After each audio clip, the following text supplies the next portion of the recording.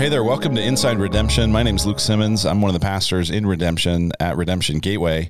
And it's my pleasure to welcome you here to today's podcast. Inside Redemption is a podcast where we're trying to take you inside the background of what's going on inside Redemption Church. Redemption is one church at this point, 10 congregations across the state of Arizona.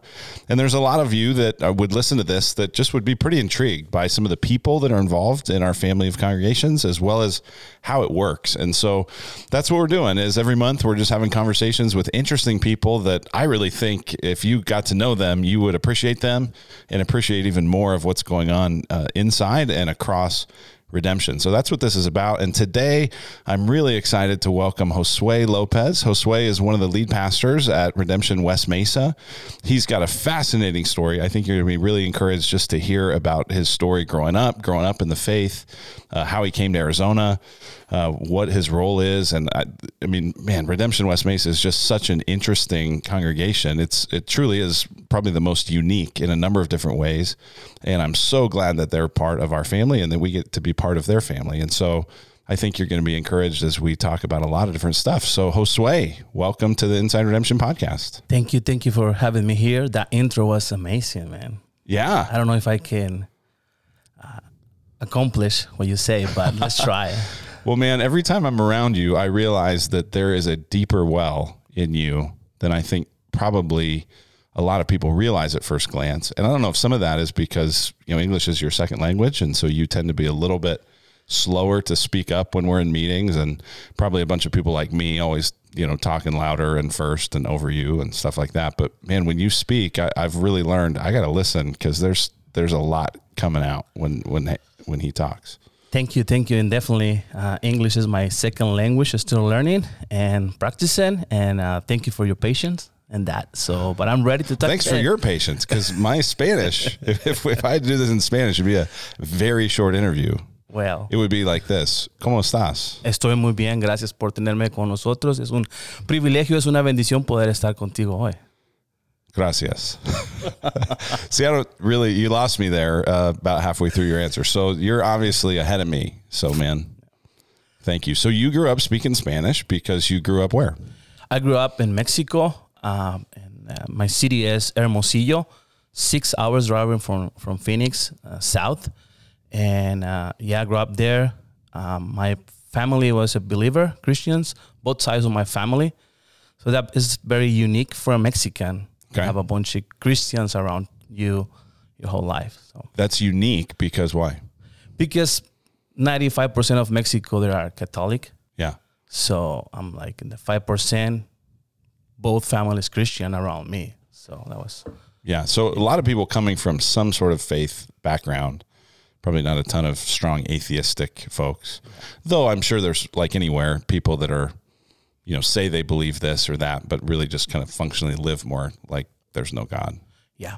Yeah, it is. But you grew up around Christians. What was the neighborhood like that you grew up in? It was, how do I explain that? Nice, quiet neighborhood. I would say it was middle class neighborhood. So I have that privilege to go in there.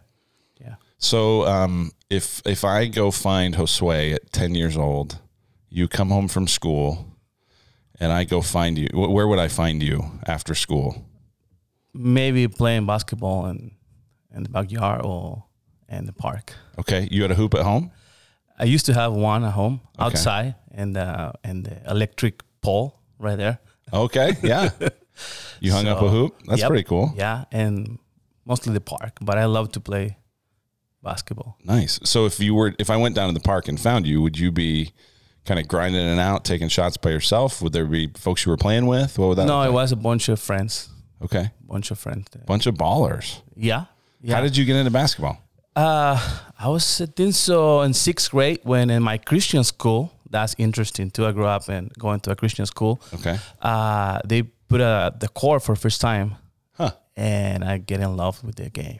Wow. So even if you live in the north of Mexico, you don't play soccer match. You play baseball or you play basketball. Okay. Kind of soccer is new right now and it's a big thing right now. But back in the day, it was baseball or basketball. Did you play both or just I basketball? play both. Yeah. Okay.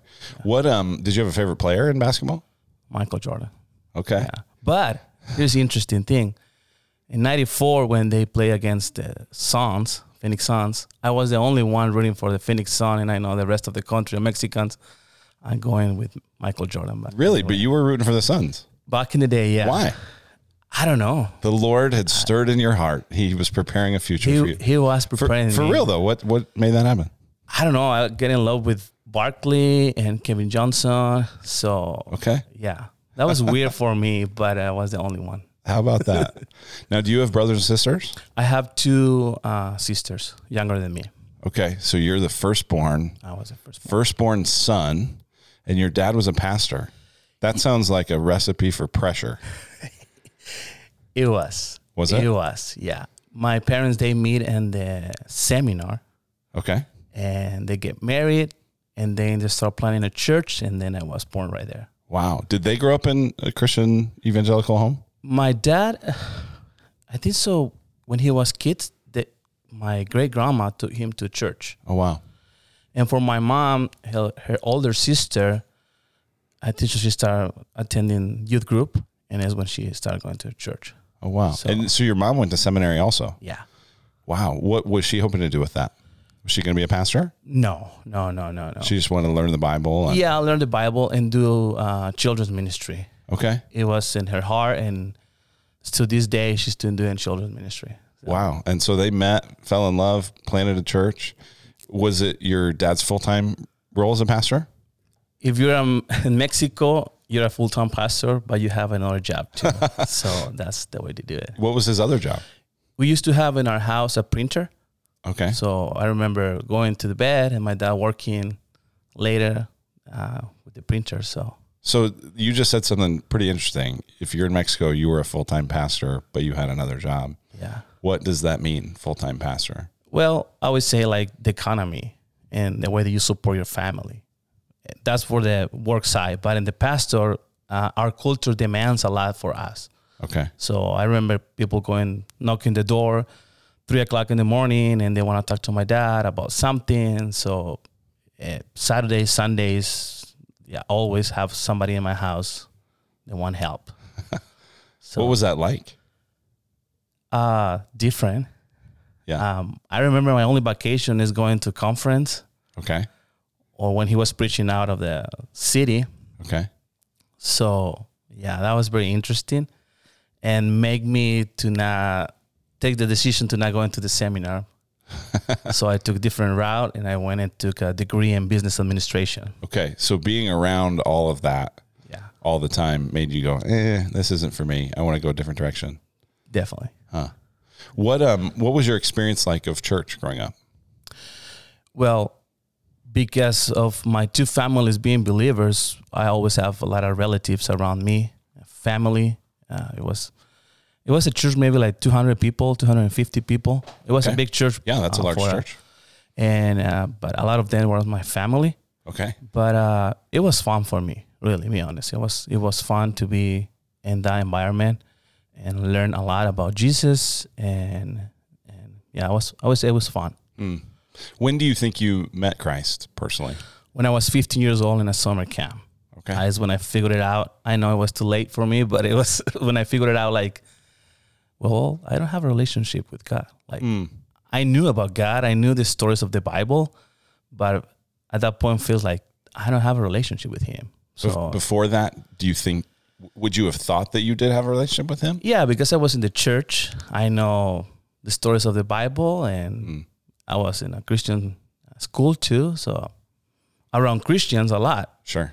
So I say I'm in the crowd too. What happened that made you realize, I actually don't have a relationship with Jesus? It was one sermon, and the guy was preaching there told us, like, if you don't have a relationship, he said personal is when he got me.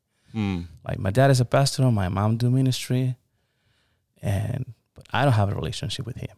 Wow. So that was the big moment for me to understanding the gospel really for the first time. Yeah. So sometimes when people grow up in the church and kind of know all the stuff and they come to that realization, sometimes it's hard for their family to accept it. sometimes family members go, wait a minute, when you were 5, you prayed to da da da.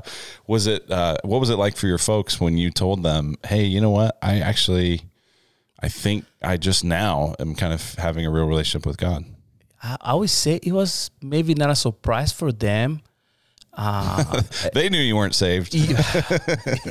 But I would say because they love me and they protect me even for the church. Like talk against me, or they told me like, even you're a pastor kid, but you have freedom. Yeah. And you can commit like faults or whatever, but we have freedom and grace. Yeah. So I would say I would use the word grace. They understand that. Okay. So they were happy about it. They were happy about it. Rejoicing in it. Totally. That's really cool. Your dad was like, well, I wasn't the one preaching, but that's okay. I never asked that question. It will be cool asking, but yeah. So your desire to do business wasn't like, hey, I'm trying to get out of the church and I'm trying to get away from Jesus. It was just going, I don't think being a pastor is for me. Yeah. I would say I took that route because it was the easy one for me. Okay. Not because I was looking to do business. Were you a good student? I would say I was a student. Yeah. Did you like school? I would say I went to school and have a degree. Okay. So I'm not like... I think we're hearing what you're saying. Okay. Yeah. I can understand this stuff, but I don't used to love much paying attention and stuff. But So where did you go to college? I went to Universidad de Sonora. University. Yeah. Universidad de Sonora in Mexico, in Hermosillo. Okay. So yeah, I was there. What is that school known for?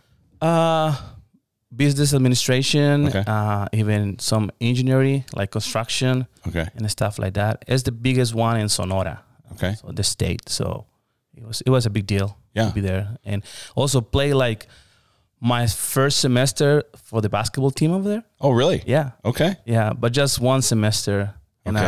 it was hard. So Okay. one semester. What's your specialty in basketball? Point guard.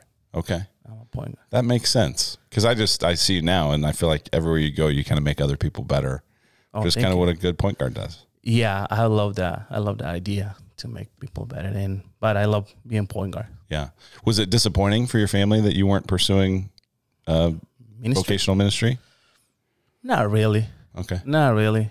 Yeah, I don't think so. So you graduate in business administration, and then what?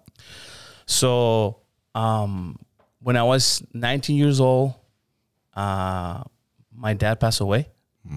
So we sold all the stuff from the printer because even I don't want to do nothing with that stuff. But at that point, I was working already in the government Okay. in Mexico, and so I was working there, and my dad passed away in '99. That summer of '99, he was 4 years old. 44. 44. Wow. Right now I'm 44. Wow. So it's been a very weird year for me, thinking in that a lot. Yeah. So when your dad passed away, was that a surprise? It was a surprise. It was a heart attack. Yeah. And a lot of our pastors in Mexico, they suffer that stuff. There's a lot of pressure. Yeah, you've told me that before. Yeah. It's interesting. I mean, it's obviously really sad, but it's fascinating. You said a lot of Mexican pastors die young. Yeah. I would say because of the pressure and not resting and try to provide for your family too. It's hard. So Wow. yeah, it was hard. But at that year, I met the guy who helped me a lot with the losing of my dad. Yeah. And he used to be a missionary there Okay. and work for East Valley Bible Church. Okay. And remind me his name. Mike Posh. Oh, that's right. Okay. So, So Mike Posh was at East Valley Bible Church, which is now Redemption Gilbert. yeah. And he had a connection with your dad. Well, he never met my dad. Okay. He went to our church when my dad used to be the pastor there. Okay. So and he went with the mission of race leaders, Okay. and I was one of them. Okay. So it's when I got more involved in ministry. I was leading worship at that time Okay. and doing some youth ministry. But when he went to there, helped me to develop more my abilities to lead and serve the Lord. So was your dad's passing, was that something that the Lord used to make you want to do more ministry? Yeah, definitely. Why do you think that was? Because I saw how he gave his life for the ministry. But at the same time, I was afraid to do the same thing. Sure. Yeah, I would think that maybe it might make you want to distance yourself from ministry. But one of the first things that I learned here in America when I came is from Tom Shader. He says, like, you don't need to die for the church. Jesus died for the church. Yeah. So, but yeah. So in a way, you really feel like your father did kind of die for the church. Yeah. Yeah. Wow. And so you start getting into ministry through Mike Posh and through the local church there. Yeah. Who took over the leadership when your dad passed? Jose Manuel Hernandez, the guy who leads Pan de Vida here in Chandler. Okay, so Jose Manuel takes over for your dad. Yeah. And that's how Mike Posh and him developed a relationship? Yeah. So we want to, because I know this history, but I want to kind of give people some of this history. So so we've got a couple different lines of thinking here. So you're starting to lead worship. You're starting to develop more ministry, have more of a vision, possibly. At that point, were you starting to think maybe I want to be a pastor? Maybe, yeah. Okay. And so what happened next? Interesting, too. Jose Manuel was my third grade teacher. Okay. In the Christian school. So I knew Jose Manuel pretty much my whole life. Okay. And then he took over for my dad's church. He was one of his closest friends. And I started leading worship from Jose Manuel. So Mike came to our church and he started raising leaders. And then he got the invitation to come here to America and start something with the Latino community. Jose Manuel did? No, Mike Posh. Did. Okay. Mike did. So Mike comes to the U.S. Yeah. From Mexico, starts doing some work here among Latinos. Yeah. Actually, he was my best man in my wedding. Oh, really? And the next day is when he moved and started working with East Valley Bible Church and with the idea to plan a Hispanic church in Chandler or Gilbert or that area. Okay, so when you met him, he wasn't at Redemption yet? No. At East Valley yet? Not yet. Okay. Yeah. So he comes here, starts a ministry, and that starts going pretty well. And all of a sudden he goes, hey, I need some help with some other people to do this? Yeah. Yeah. And they first bring Jose Manuel, and somebody else took over in our church, and they decided to invite me to start working here. Okay, too. So Jose Manuel and you move up to Arizona. Yeah. How old were you at that point? I was 26. Okay, so what were you doing in that 6 or 7 years in that period of time? I was in my church leading worship and working and doing business stuff. Working for the government. Oh, okay. What was your role in the government? I was part of the. How do you say in English? That's interesting. The city hall. Okay. I was part of the city hall and working for the department of the parks and recreation and cleaning from the city. Okay. But I was doing most the administration part, like payrolls and plans, all that kind of stuff. Okay. So you're doing that, working in the church. When they first brought up the idea of, hey, why don't you come to the U.S. and help with this ministry? What did you think? I laugh. You laughed? Yeah, that's because I was not a pastor there. So I knew that if I came here, I need to be a pastor to cross the border with a legal status. Okay. So I said it's not going to happen. So you laughed not because it was like I wouldn't want to do that. Yeah. But more like this just isn't going to work out. And even back there, I used to have a really good job. Okay. And my wife used to have a really good job. And when we came to America, it's just for vacations. Yeah. So I love that part. Like, I know America and I like it, but I don't know if I want to live there. Sure. But then Mike presented the opportunity, and we decided to try and went to the American consulate asking for that specific visa. Okay. And so at that point, you said you're married. Yeah. When did you get married? 2004. Okay. No, 2002. Okay. Yeah. How did you and your wife meet?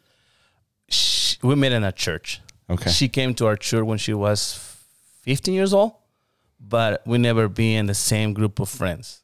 Okay. We kind of started looking to each other when we were maybe 20-something. So we've never been in the same group of friends.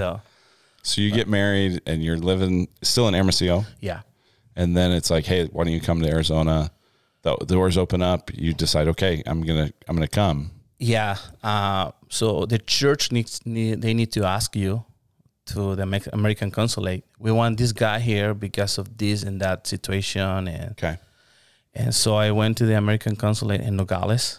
Okay. And the lady who met me and did give the appointment to me, she told me, like, you're not a pastor, so there's no way they're going to give you the visa. Okay.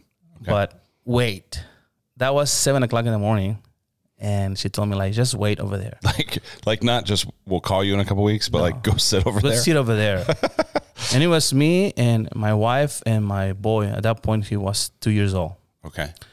And we wait all the way to 3:00. Oh my goodness. And then she asked me, like, come. And I get close to her and, like, I'm going to give you the visa. And she told me, I don't know. I don't understand why, but I'm going to give you the visa. And I say, well, I know why. Wow. And she stamped my passport with the visa, and that's it. So I got a visa now, and I need to move to America. And it was a visa to work? To work, specifically at East Valley Bible Church at that point. Wow. So, yeah. And to this day, you don't really know why. She don't know why. I knew there was the Lord opened the door, but it was very interesting that she said, like, I don't understand why I'm going to give you the visa. Okay.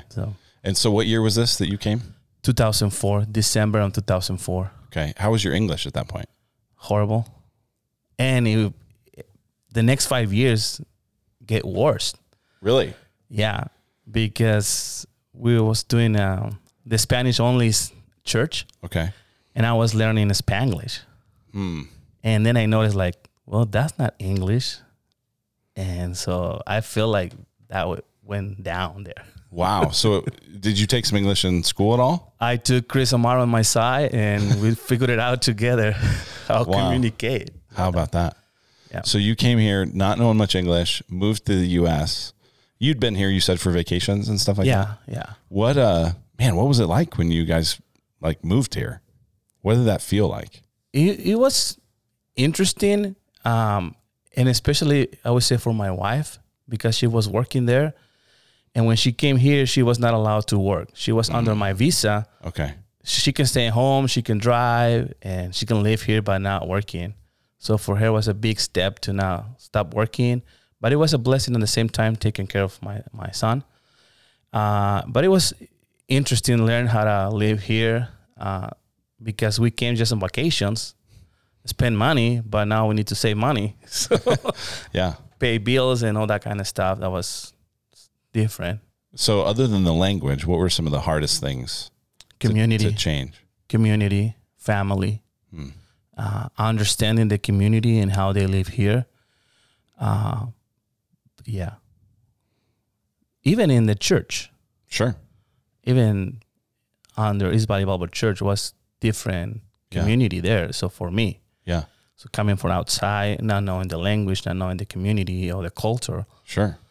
Well, and I would think, I mean, the church you left, if you said it was a few hundred people, a lot of them were family, and probably the ones that weren't technically family felt like family. Yeah. And then here you are kind of in this new place where even tight-knit communities probably aren't as tight as what you had. Yeah. And something that was, I would say, good for me, like nobody knew me here.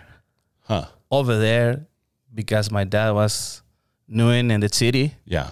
Any place, oh, this is Manuel Lopez's son. Okay. Not even Josue. This is Manuel Lopez's son. But I came here like, well, I can make my own name now. Yeah. So that was refreshing for me. Even be a part of the church, and most of the people don't know me. Yeah. So when you came here, how long did you think you were going to be here? Like, did you think I'm moving here for life, or I'll be here for a few years and then go back? What did you think? No, I would say we move it for life. Really? Yeah. Wow. What gave you that sense of it? When we received the invitation to come here to America and we saw the door open, me and my wife would think like, no, that's it. We're going, and we're not going. At this point. Yeah. Yeah. Wow. So what was your role in that ministry with Jose Manuel? I was leading worship too and doing student ministry stuff. And from East Valley Bible Church, I was doing a lot of mission trip to Mexico. Okay. So you were headed back south quite a bit. Yeah. Ever to Hermosillo? Not really. We went to Caborca, close to Rocky Point. That's right. So you never got to take a group from East Valley back to your stomping grounds? No. That would have been fun. That was fun. But we did a lot of mission trips together with my church in Mexico. Okay. So when we went to Caborca, Yeah. we took people from Hermosillo and from Phoenix and we're together there. So that was a lot of fun. So initially when you came, Ponte Vida was like a ministry of East Valley Bible Church. At some point it was sent out to be its own church, which it still is today. Yeah. And so at that point, had you officially been recognized as a pastor then? Yeah. At that point I was recognized as a pastor at Ponte Vida. And that was in 2009 when Tyler asked me, like, I think Ponte Vida is moving out, but we want for you to stay. Okay. And that decision was more hard than moving from Mexico to America because I'm leaving the leadership of Jose Manuel. He's like my family, and leaving Ponte Vida.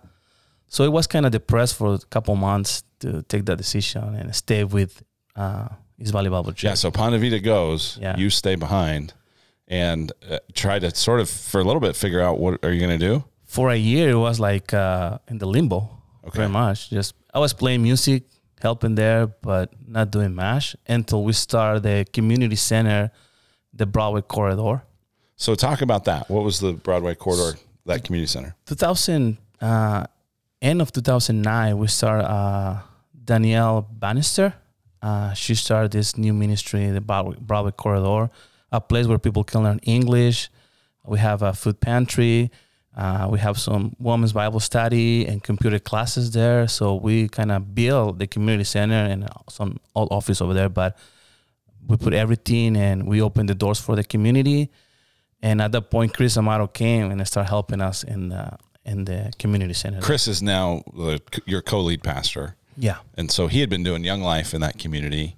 And the Broadway Center was originally a kind of a ministry of East Valley Bible Church, which is now Redemption Gilbert. So at some point, it seemed, if my recollection, because I think I kind of remember this time, Chris was doing Young Life ministry, reaching a lot of younger people, but having a heart to be able to reach their parents and their grandparents and their extended families.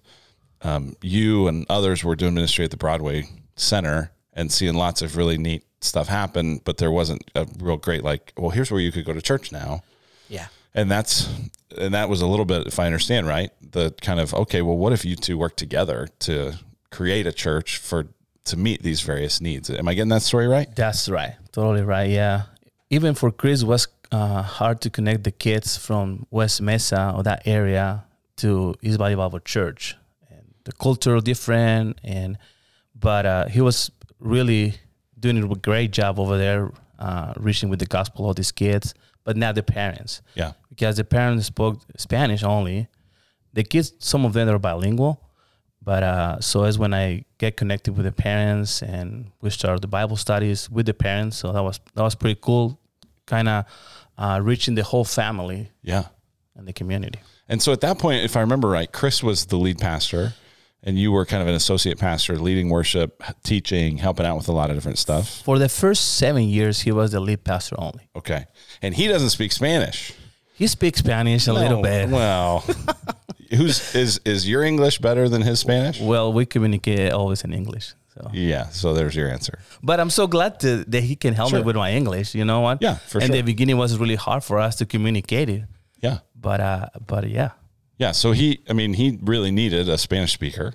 Yeah. And I think you guys have been just a really great team together. Yeah, I love working with him. But now with this team, we can raise the whole family. Yeah, sure. You know. So tell us about Redemption West Mesa. So we started in 2011. I think it was the second plant church from Redemption. Uh-huh. Yep. Well, I mean, Ponte Vida was out of East Valley Bible. Yeah. And then Redemption came in 2010. And then, yeah. And we started in 2011. And we decided to do bilingual worship together, and then we separate the people to teach in English and Spanish. Okay. That was, I think, I don't think I remembered that. it was That's interesting. in the early days. Yeah. And then we figured out, like, we kind of divided the church. This is not looks right. And I think so one time Chris went on vacation, and I told him, let's try bilingual. And he's like, that's your own deal, whatever. All the best ideas come when the lead guy goes on vacation. So he went on vacation. We did bilingual that Sunday, and everybody loved it. And so I told Chris, hey, I think this is the way to go. So when you say bilingual, for someone that hasn't experienced West Mesa, what does that look like? So we always have a person in the side of us helping us to say it in English or Spanish. So you always have a translator. Yeah. It's not like people are wearing headsets and No. having it translated through kind of a earpiece or something. That was one of our first ideas, to have like headsets. But with people is not going to feel part of the church. They're going to feel like second kind of citizens. But when we did bilingual, having another person in the side felt like more like this is really who we are, and people fell in love with that and feel part of the church. That was the most important thing for us. So the bilingual there, you're talking mostly about the teaching and preaching and announcements and that sort of stuff. What does it look like on the music side? Well, the music side is the easy part, because we sing one verse in English and then we switch to Spanish, and everybody wants to try the different language to sing. Sure. Unless for me, because I have the microphone in front of me, so I always like worry about my English. But even the teaching is kind of tricky, because we have a lot of people that are bilingual. Yeah. What percentage of people in the church would you say are, So when they hear both English and Spanish, they understand it both? I would say 30% are bilingual. 30% of our people, include the younger generation and some of the older people, they're bilingual. And then 30%, I would say, only Spanish speaking. Okay. And 30% only English speaking. Wow. About a third. Yeah. So it's a good mix of everything there. Sure. Well, one of the things that I think is funny when I've attended is, I'm trying to think I think the last time I was there, I think Chris was preaching and Saul was translating into Spanish. And it was just funny because anytime there was something funny, people would laugh twice, And I always thought about the people that had to hear it second would probably be sitting there going, I don't know if that's really funny. I heard everyone laugh, but I don't know if I really want to laugh at this. Well, we learn to love everybody, so we laugh twice. Yeah. And it's interesting, even for us preparing a sermon, like any application. Sure. I have something for the Mexican culture, but how it's going to apply for the American culture? So how do you do that?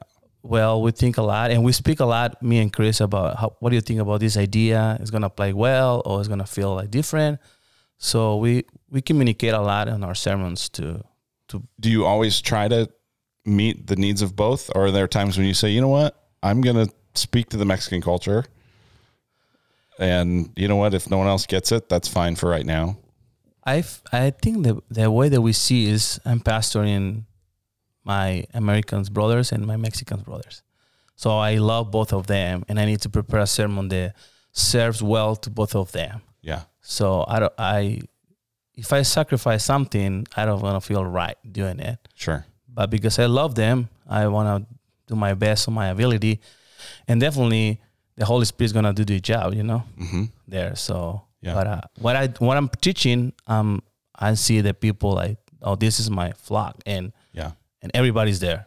So, are there ever times when you're speaking and someone translates it and you're like, that's not what I meant? Yeah, a lot of the time.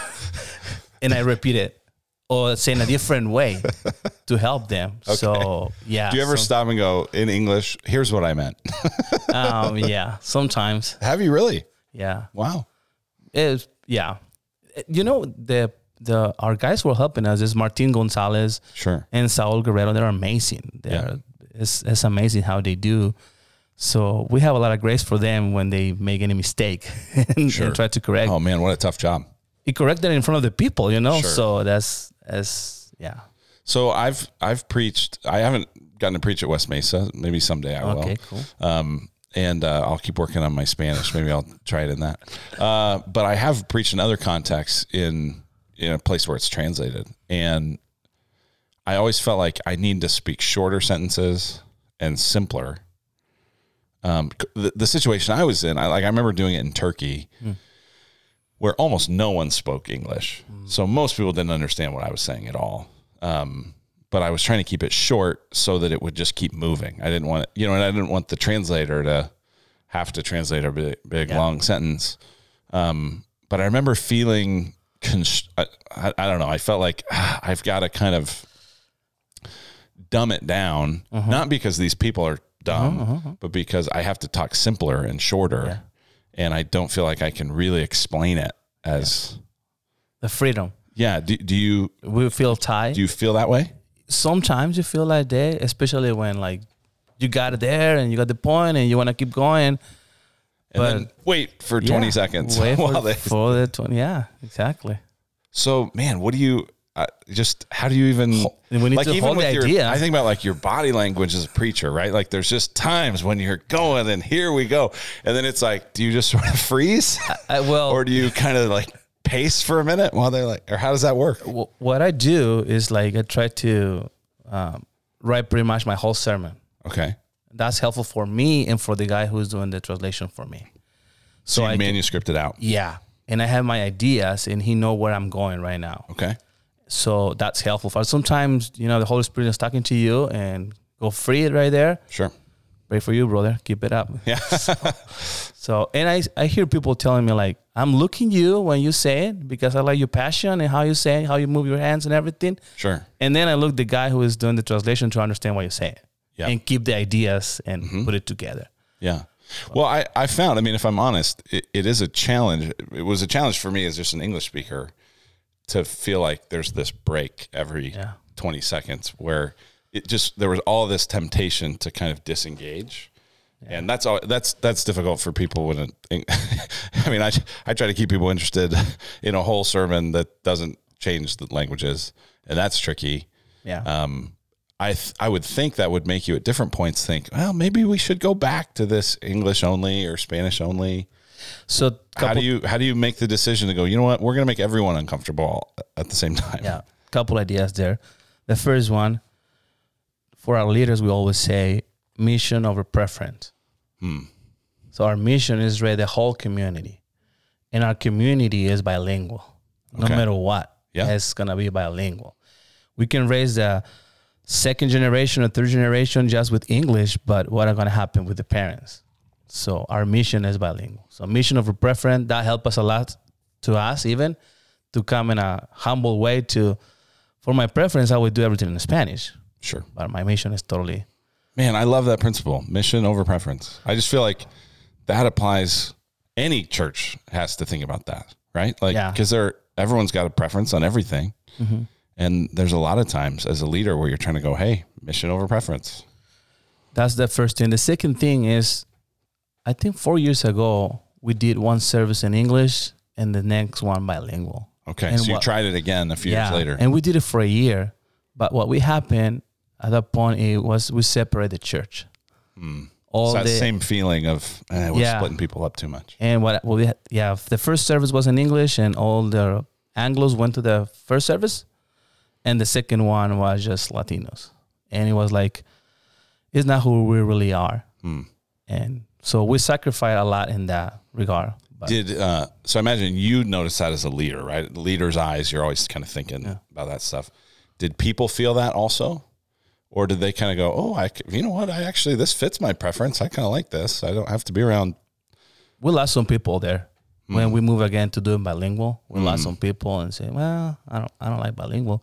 I could drive 5 minutes and there is Redemption Tempe or Redemption Gilbert close to us. But we really push a lot to say we're reaching the community, our community around West Mesa and those who live around us. So that's a big deal for us. Now, you earlier a moment ago said American and Mexican. Yeah. I'm guessing there's plenty of Spanish speakers that aren't Mexican. Yeah. Or is it mostly Mexican? That's my fault. Okay. We have people in the church that are from Colombia, República Dominicana. I treat it as Mexicans, but it's my fault too. Okay. I need to be aware of that too. Yeah. Yeah. Okay. Well, I'm not trying to call you out or anything. I just was like going, oh, is it truly mostly? I mean, it probably is largely. Yeah, I would say 90% of them are Mexicans. Yeah. Yeah. I remember when we were preaching through Exodus, and we would have 3 or 4 chapters. Well, and you guys in the preaching class, you and Chris would be like, guys, you're killing us, right? Because I mean, I'm thinking like, man, if I normally preach a 30 or 35-minute sermon, that means you're preaching an 18-minute sermon. Well, we do is try to prepare for 20 to 25. Okay. And we can go as long as like 35, 40 minutes and the preaching. But then that's doubled? No.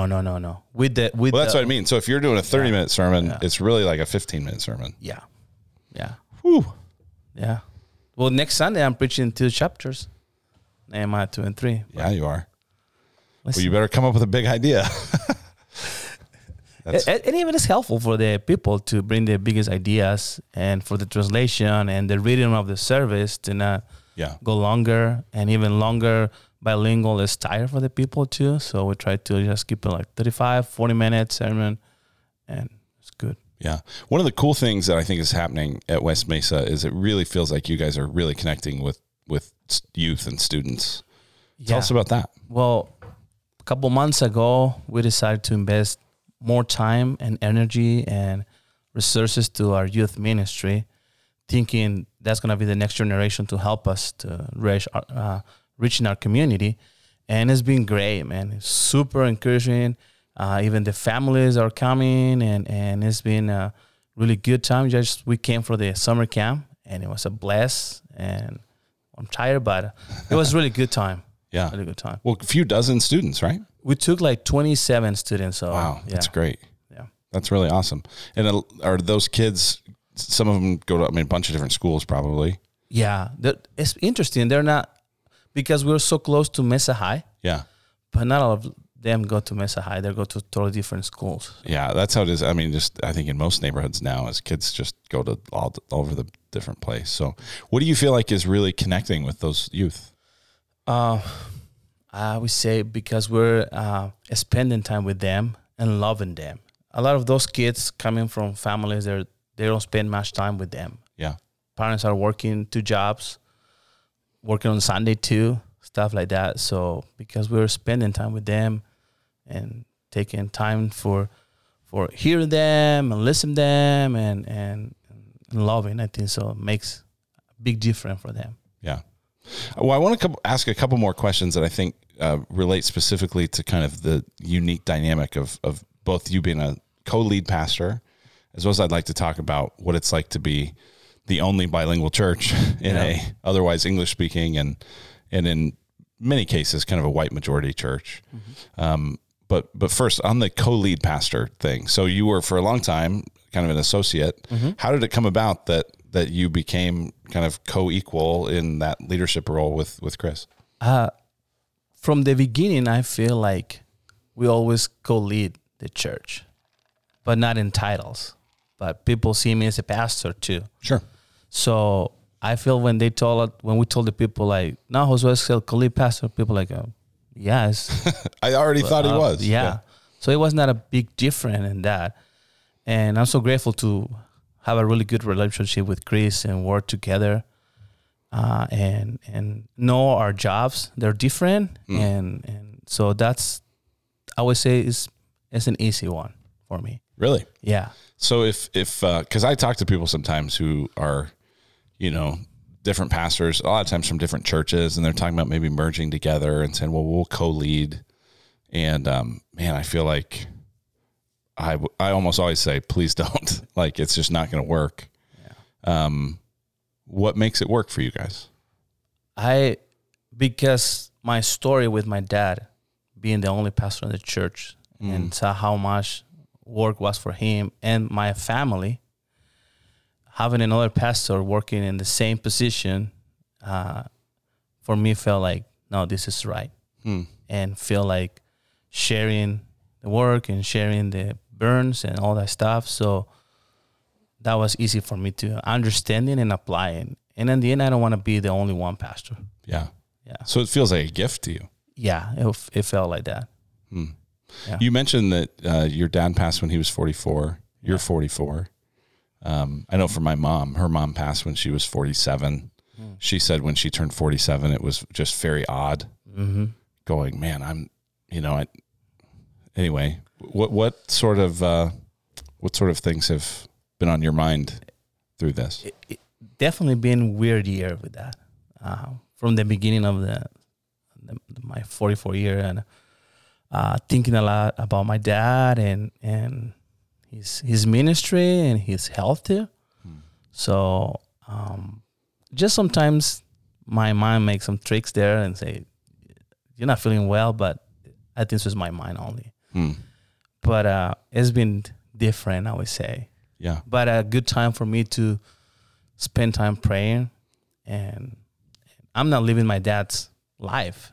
Sure. And that's helpful for me. Mm-hmm. And so, but yeah, it's been an interesting year. Mm-hmm. Yeah. One of the things I appreciate is whenever I've heard you talk about your dad, it's always a lot of respect, a lot of honor. It's clear that you esteemed him a great deal. Yeah. And it's also clear that you're going, I want to try to learn from the good and the not as good. But man, I wish I could meet him. Yeah. And someday I will. When I have the transition between Ponte Vida to keep it at the Broadway corridor, I got in that depression thing. Mm-hmm. And Jose Manuel, one of our closest friends, he told me, I have a video of your dad. You want to see it? And I was 18 years old, leading for the first time worship, and my dad was preaching that day. Oh, wow. And he looked to me in the video and told me, like, I'm proud of you, and I'm waiting what the Lord's going to do with you. Wow. So I was like, okay, God, you bring my dad's voice and in a video talking to me, to telling me, like, keep going. Wow. That was a very special moment. Wow. And I never want to watch the video again. It's hard. Sure. Just one time, and I told the Lord, thank you for that. Wow. Do you remember that moment? I barely remember that moment. Yeah, you just remember. But when yeah, I saw the video, I was like, wow, what a gift. Yeah, what a gift. Wow. Yeah. So the other thing I said we want to talk about is just what it's like to be leading a bilingual congregation in an otherwise English-speaking church. Yeah. And in many rooms that you're in, many leadership rooms, you're the only person or one of just a few people that have English as a second language. Obviously, Redemption West Mesa is a multi-ethnic congregation, not the only one in Redemption, but more of the congregations than not are majority white. Starting broadly, I guess, what's that like? It's interesting. One thing that I would say is I love how Redemption treats myself as an outsider, but at the same time, like, no, you're part of this thing and you're value to the table. So I love that part. And I know we're the only bilingual right now, but I'm praying for not to be the only one. Yeah. So I hope the other redemptions those redemption that are in the communities that they need it. Sure. So I don't see here in Gateway having one bilingual service. Maybe 10 years, I don't know. But it's interesting because at Gateway there's a growing number of Spanish speakers in this community, and I've talked with probably a handful of different people who are interested in getting something started. I also feel like I'm not an expert in that, so we'll probably be leaning on you if and when that time comes. But so I see ourselves, me and Chris, like being the first one, the pioneers of doing this thing. Sure. And be ready to help other congregations that want to do it bilingual. Yeah. And when I'm in those meetings, you say, right, like I'm the only one who not only bilingual, but how I'm going to apply all this information to my community. How it's going to translate to my community. How I can, all this thing that I'm learning right now, how I'm going to give it to them in the best way that they can understand it too. So, but definitely it's different. And I understand that. I'm different too. I understand that. But I'm loved by God. And I love Redemption a lot. I'm loved to be part of this amazing church. And I love how they love our community and support our community. That's super encouraging for me. Yeah. Well, it's you've been gracious in private. So now we'll talk about it in public to kind of say, hey, sometimes I don't really get to speak in these meetings because, my English is improving, but I'm still, doing some of it in my head and I have opinions and I have thoughts and I have input. But a lot of times by the time I'm kind of ready to give it, we're on to something else. Yeah. And that's been convicting to me. That's made me, and you've never said it out of like trying to make me feel bad or trying to make me feel guilty, but it's made me kind of go, man, that's a real loss if your perspective isn't heard and isn't considered. And I just wonder what are some other things that people, from a majority context might not notice that you notice? Yeah. Well, we live in America and it's a very fast living here. So we don't take too much time to think about it. Just say it. And it's when I'm kind of locking in the back. Like I was in a different point, but now you guys are in a different one. So, but I hope people just pause a little bit and know the stories. Each story is different and you can learn a lot for the people there's different than you and me. So not just for Mexicans or Latinos, but any other culture, they have so much to offer, not just for the benefit and the wellness of the country, but from the kingdom of God. So I would encourage everybody to just listen to stories. Don't be so fast to just quit, but give it a try. So tell me more, when you say not just about the culture, but also about the kingdom of God, that's intriguing to me. What I'm hearing you say is there's things that you could learn from somebody just because they're from a different place and they see the world differently from being in a different place. But you're saying they might actually also have some additional insights, not necessarily better insights, but just additional insights related to the kingdom of God. What do you mean? Well, it's interesting how we see America and the wellness of America. And sometimes the gospel feels like, well, we're in this amazing country and this amazing economy. We don't need too much the kingdom of God coming. But when you are in a third world country, it's totally different story about not expecting much of the economy, but really desire the kingdom of God. Not because of the economy or the wellness of the country, but for different reasons.